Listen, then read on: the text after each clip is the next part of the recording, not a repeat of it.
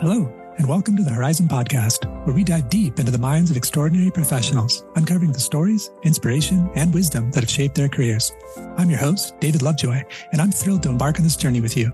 Today's topic is the power of communication, and my very first guest is James Infante, a communications consultant for Vancity, Canada's largest credit union. James is also chair of the board of directors for CityHive, a youth organization helping the young have a voice in their community. I'll now let James share a bit more about his background in his own words. Thanks so much, David. So excited to be the inaugural guest. What a special place I have in the podcast that you're launching. And I guess a little bit about me. Yes, my name is James. I guess where to begin? I guess from the beginning. Sure. I was born and raised as a West Coast kid to new immigrant parents from the Philippines. And, I think my story really begins in a place of wanting to create an impact and really focus on how I showed up in the world, whether that be through my professional career and through what I do beyond that while volunteering and in community. And so grew up much of my life in quite a political household. Was born and raised and went to a Catholic all boys school and came out from that experience, a gay socialist. And so didn't learn much from perhaps that time, but I think that experience certainly colored my relationship to social justice, to the work that I do, and how I see myself showing up in the world. And right now, currently I work in communications as a consultant for the Vancity Group, mostly doing executive communications. So working quite a bit with our executive leadership team, providing them advice. And previous to that, I had much of my life spent in politics. So I worked as a ministerial advisor to the provincial government here in BC, to the John Horgan government, and many different portfolios. And prior to that, worked quite a bit in arts education for kids in school. So I've had a bit of a varied career, but I would say the through line has been a real focus on impact and really finding a way to live by my values. Thank you so much for that background, James. That's really impressive. I knew a little bit about that, but it's great to get a little bit more context. We share that background of arts education with children. When I was an undergrad, I was co-founded a nonprofit where me and 5 other classmates taught art education to inner city school kids in Los Angeles. So I'm happy that we share that passion for the arts and education in our youth. Could you talk a little bit about your recent podcast with Vancity? Yes, absolutely. Thinking about inaugural podcasts, I was a part of hosting one of Vancity's newest podcast launches called Vancity Chats. And really the goal of Vancity Chats is to put ourselves in a room with some subject matter experts around finance, clean finance, and the work that we're doing to advance a cleaner and fairer world. And so putting these subject matter experts, Vancity side, with some thought leaders in various organizations and industries. And our first podcast was launched on Earth Day just last month with a young woman called Nisha Khan, who was part of organizing Vancouver's largest climate strike. In fact, Vancouver's largest strike in history. She's a young woman around the age of 20, a student at UBC. And it was just a powerful conversation to talk a little bit about the intersections of what, a financial institution can do in making the world a cleaner place. And we talked a little bit about Vancity's role in doing that, and also the role that young people play in the environmental movement, and particularly what drives Nisha. And so, it was an incredible conversation, a lot of fun, and a conversation that I hope will be close to this one. Nice. Thank you. Yeah, you must be some kind of good luck charm starting off all these podcasts. I hope so. First, not the last. No, definitely not. You definitely have a good voice for radio and a good face for television. Thank you. This is kind of a high-level abstract question, so please feel free to answer however you feel like answering. But how would you define the power of communication in today's interconnected world? The power of communication in today's interconnected world. I think the real power in communication is the ability to broadcast to an audience that's larger than ever. I think if you think about not only the reach that we have through the power of technology, but also the ability to speak the same language in many ways. Certainly, I know your experience, David, gives you a particular context of what it's like to navigate different cultures and languages. But I think the real power of communications in today's world is your ability to reach audiences that you previously haven't been able to reach. And moreover than that, I think what's become more apparent to me is the ability to influence and also be able to tell a compelling story and share a really compelling narrative. I think now more than ever we see that narratives across cultures, across languages are becoming more and more connected. And I think more people, through the ability of reaching out to folks that they otherwise wouldn't have spoken with throughout the world, are able to find more in common than they do that puts us apart. And I think that's the real power of communications in today's world. Yeah, thank you for that. I think I largely agree with everything you said there in terms of the channels used and the contact that we have with communities that we might otherwise just not engage with because it's become so much more far-reaching and convenient to share messages. I was curious, building on that, how important do you think storytelling is with communication? I've heard that we learn through stories. So I was just curious what your thoughts are on that. Yeah, I mean, I think it really is paramount. I think we think to the stories we've been told as a kid and how compelling those stories are. And I think the reason that storytelling is so important in communications is because it makes the ideas that you want to communicate relatable. And when you're able to craft a story, what you're able to do is weave a narrative. A narrative that people will be able to relate to and understand. And stories turn into narratives, and narratives speak about our values. And I think when you get closer to being able to recognize how you can tell a story that connects to a larger narrative and that then is able to speak to someone's values, you're putting yourself in a good position to communicate the ideas that you want to get across. Okay, understood. How can we address the challenge of misinformation or disinformation in the context of storytelling and communication? Yeah, that's a really good question. I mean, I think quite a bit about the work that I did just before coming to the Vancity Group. I worked for a agency called the Now Group. And much of my work when I spent just about 2 years there was working with healthcare clients across the country. So many of them trade unions, different governments, and healthcare departments across Canada, and they grappled with this issue quite a bit of mis and disinformation.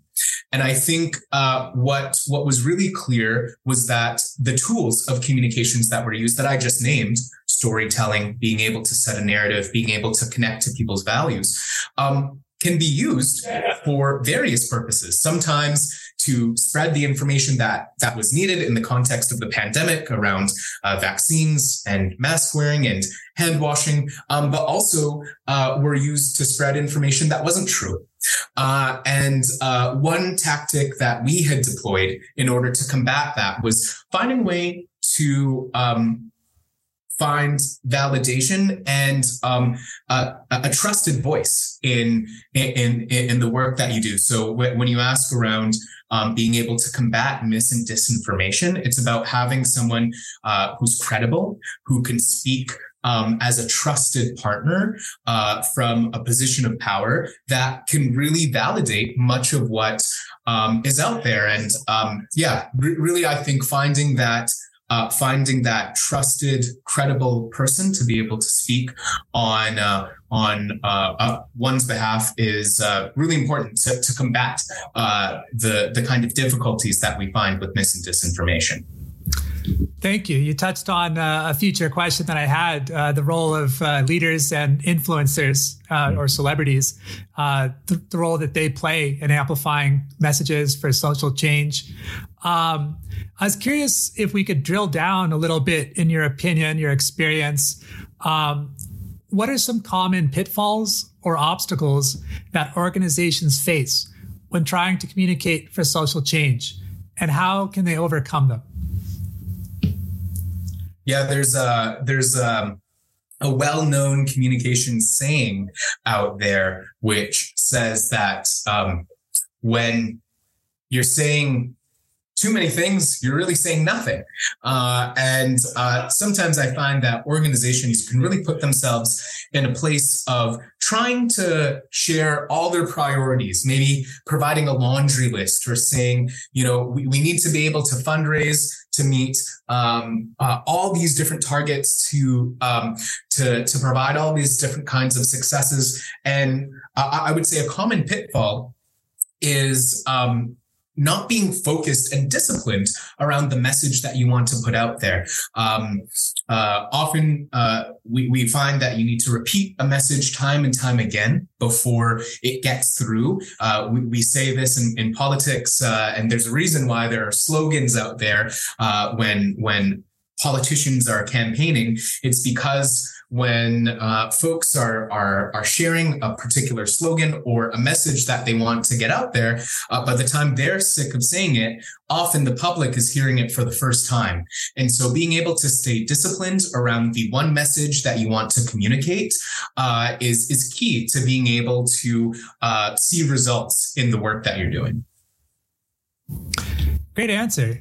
Can you share an example of a successful communication campaign that led to significant social change? And if so, what made it effective? Yeah, certainly. I think about work that I did maybe on wearing different hats. So I mentioned that I worked for some time as an advisor to the BC-NDP, to the Oregon government, and to cabinet. And just before that, I was doing volunteering my time with a number of different organizations, one of which was the $10 a day campaign and the Living Wage for Families campaign. And what I saw as an effective campaign around childcare really was embodied through the election of this new government in BC in 2017, which was able to take an effective campaign that was able to create buy-in from really people across the political spectrum and be able to successfully advocate for their policies within a platform, and then continue their advocacy while that government was ruling, to really see and get results delivered through government. And so a couple of things I would say was really effective as a part of the $10 a day childcare campaign. Number one, I would say that there was some strong message discipline. There was a lofty and in many ways quite bombastic goal to say that childcare could cost $10 a day. When the campaign started, some families were paying up to $2,000 a month in childcare costs, sometimes even more. And it seemed like a pretty far-flung dream. And I think being able to set up and create expectations and goals and repeat that consistently was core to why the campaign was successful. I think another thing that aided them was the ability to find validators. In many ways, folks thought that this issue was an issue that solely affected women and those who could give birth. And that's just not the case. We know that there's a clear economic case for why childcare is so important, and a real case to make a connection to early years learning for children and the benefits that we see of children and youth going into school. And I think the third thing that was really true was just the consistency, being able to be consistent, see through a campaign that, was certainly years, if not decades in the making, and being able to be quite nimble in advocating hard for these ideas to make their way into political platforms, and then holding the government accountable to their commitments. And I see that as a campaign that I supported, was involved in, and then was able to really help grow in its policy while working as a part of the government. And so it was certainly a successful campaign, and a campaign that continues to see its successes. Great. Yeah, thank you for that. I could see that connecting to a lot of your previous answers as well, as far as like effective communication, storytelling, being consistent, and having champions, influencers, if you will. I was curious, could you discuss the role of cultural sensitivity and inclusiveness in communication campaigns aimed at fostering social change?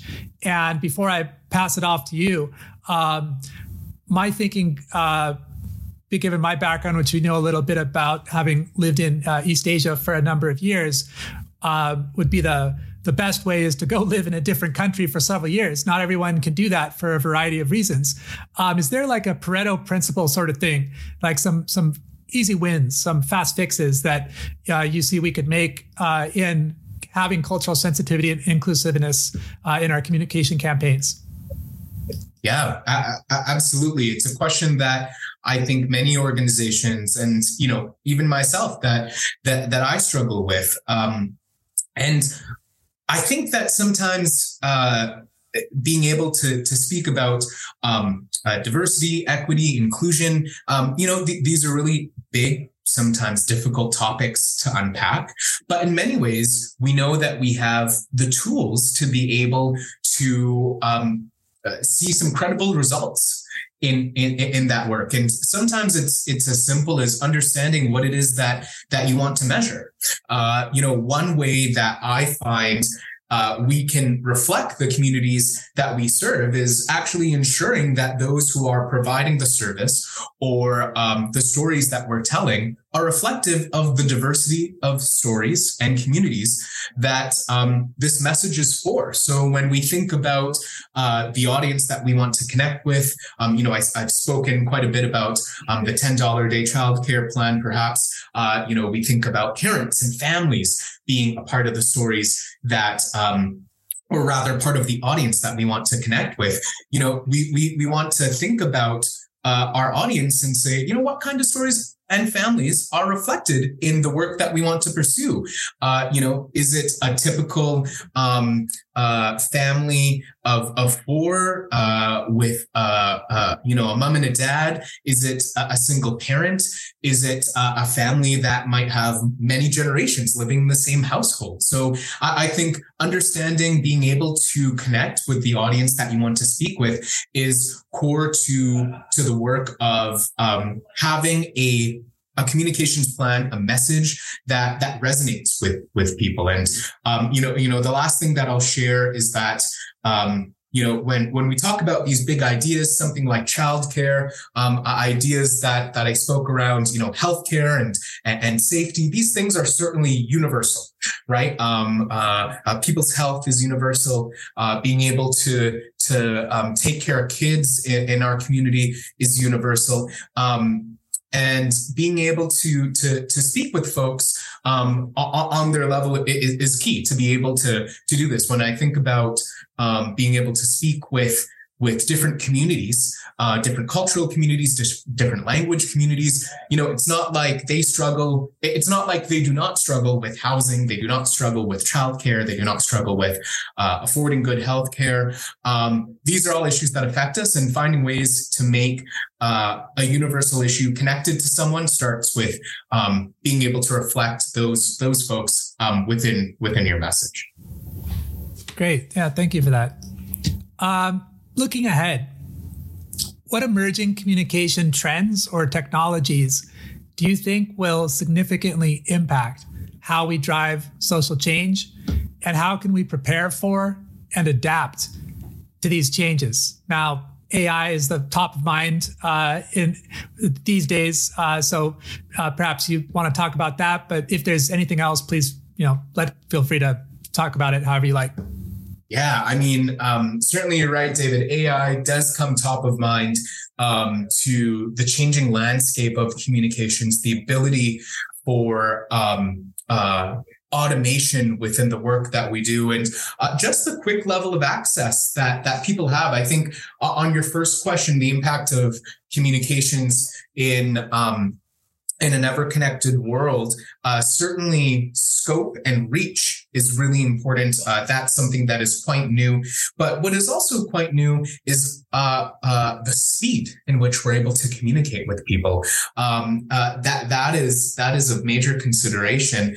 And not to belabor the point around AI, I think another trend that people should be aware of is also the emergence of influencers and leaders. So, we spoke a little bit about having someone credible to carry the message that you want to be able to share.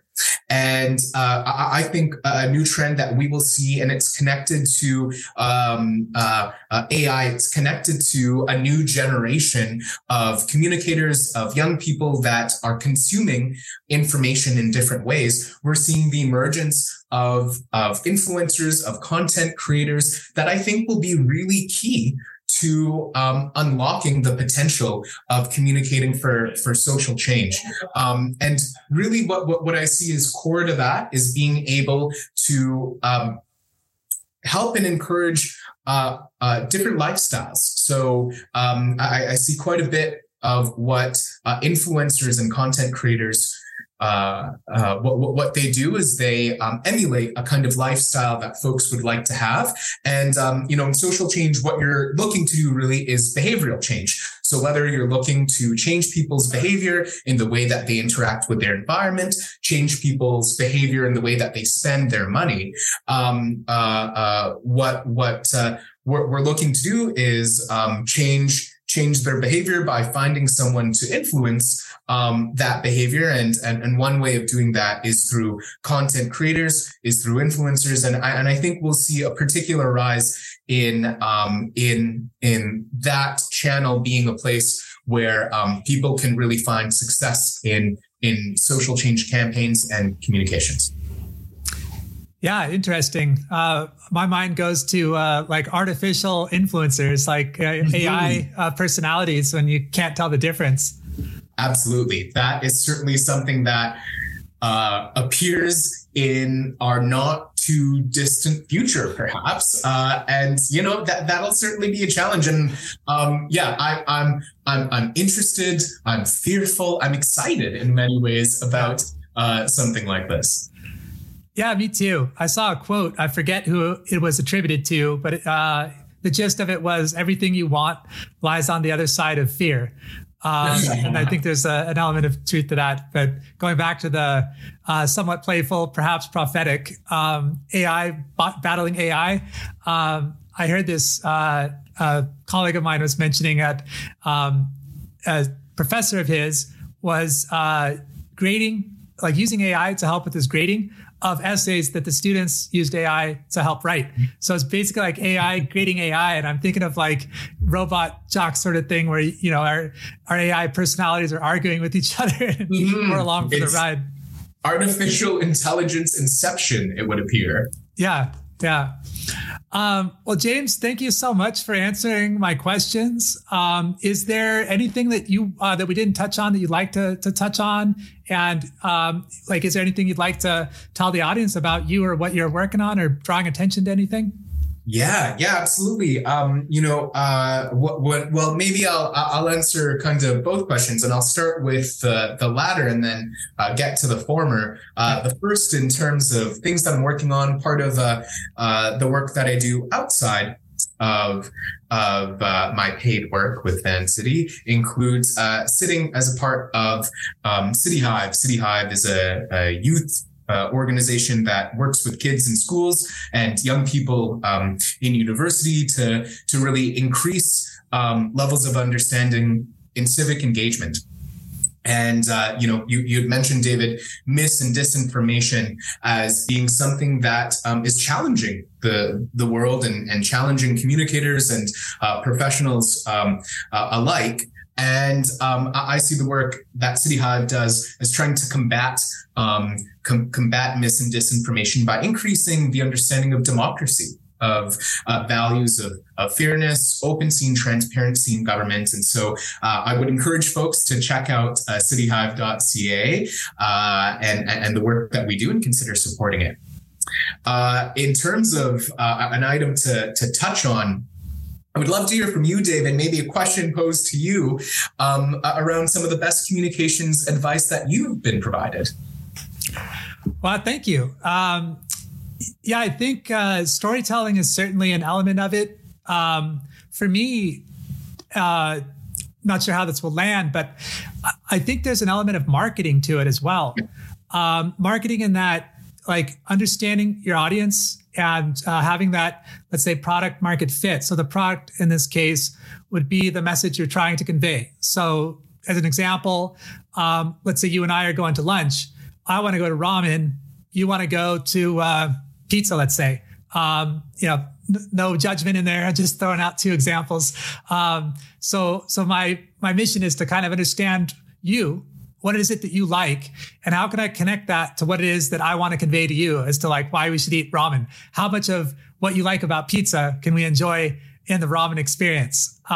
Just for example. And of course, that's a little silly example, but you can build on that with getting people, getting a group to work together, or arriving at a time that things should be done, like deadlines and stuff like that. So in my, like, some of the, I mean, of course, this is all personal opinion, but in my opinion, some of the best communicators I've seen were the ones that had the best storytelling ability. And actually, I'll add another little thing. This feeds on a future interview I'm doing. I was preparing for really interesting lady I'm interviewing, and she writes these newsletters. It'll come out later, so I won't really say too much about it now. But I disagreed with a point she made, and I'm curious about the discussion around that. I mean, she's brilliant. I was just, the disagreement isn't that she's wrong and I'm right. It's more there's information that is left on the table to discuss, I felt. And it was about luxury goods. So something like Louis Vuitton bags. And there was an experiment that Payless Shoes conducted where they set up this high-end shop of shoes and had like influencers come and the who's who basically saying how great the shoes were. And it was a massive success. And they were selling $40 shoes for 10 times that amount. And people were saying like how wonderful the stitch work was, or the quality of the leather, et cetera. And it was the same shoes that would be found in Payless Shoes, a discount or budget shoe store. So, and that reminded me a lot of what I've seen, what I've experienced in tourism, and that is eliciting collaboration from the customers or the clients. when you get their buy-in, they have a positive bias. They want their investment to be successful. In this case, the investment was very much cash. They're paying 10 times the price of an equal quality good that they could purchase down the road at Payless Shoes. But sometimes it's just storytelling as well. You get them to choose the restaurant. So I start asking you about like the architecture of this building, lo and behold, it's a ramen shop, but you're already invested in what you like about the building. So you're like, all right, David, you win this round. We'll eat ramen today, but we're definitely eating pizza tomorrow.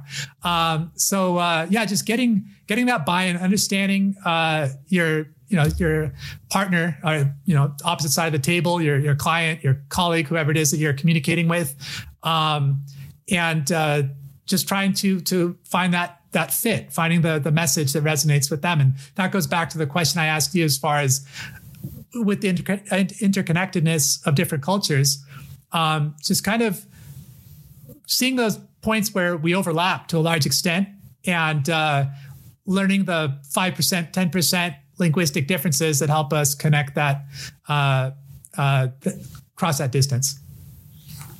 Yeah, that's incredible. Thank you for sharing that, David. I heard a number of different themes shared in the example that you named just then, and at the core of it, thinking about narrative, storytelling, and values. Certainly it's the ability to build trust with your clients, with your customers, and I think that trust is at the core of the relationships that we hold, and certainly at the core of what good communications looks like. So thank you for sharing that example. Yeah, my pleasure. And thanks again for helping me kick off my podcast. And we'll definitely check out cityhive.ca and look forward to watching your progress in the future as well. Thank you so much, David. It was lovely being able to speak with you today. Thank you for listening to the Horizon Podcast. New episodes go out Monday mornings. Next week's guest is Adam McLeod, the brilliant market manager for Lucid Motors, a California-based luxury electric car manufacturer. Adam also has extensive experience at Apple in an HR capacity. Be sure to check it out to learn about attracting and retaining talent in these tumultuous times. Until then, eyes on the horizon.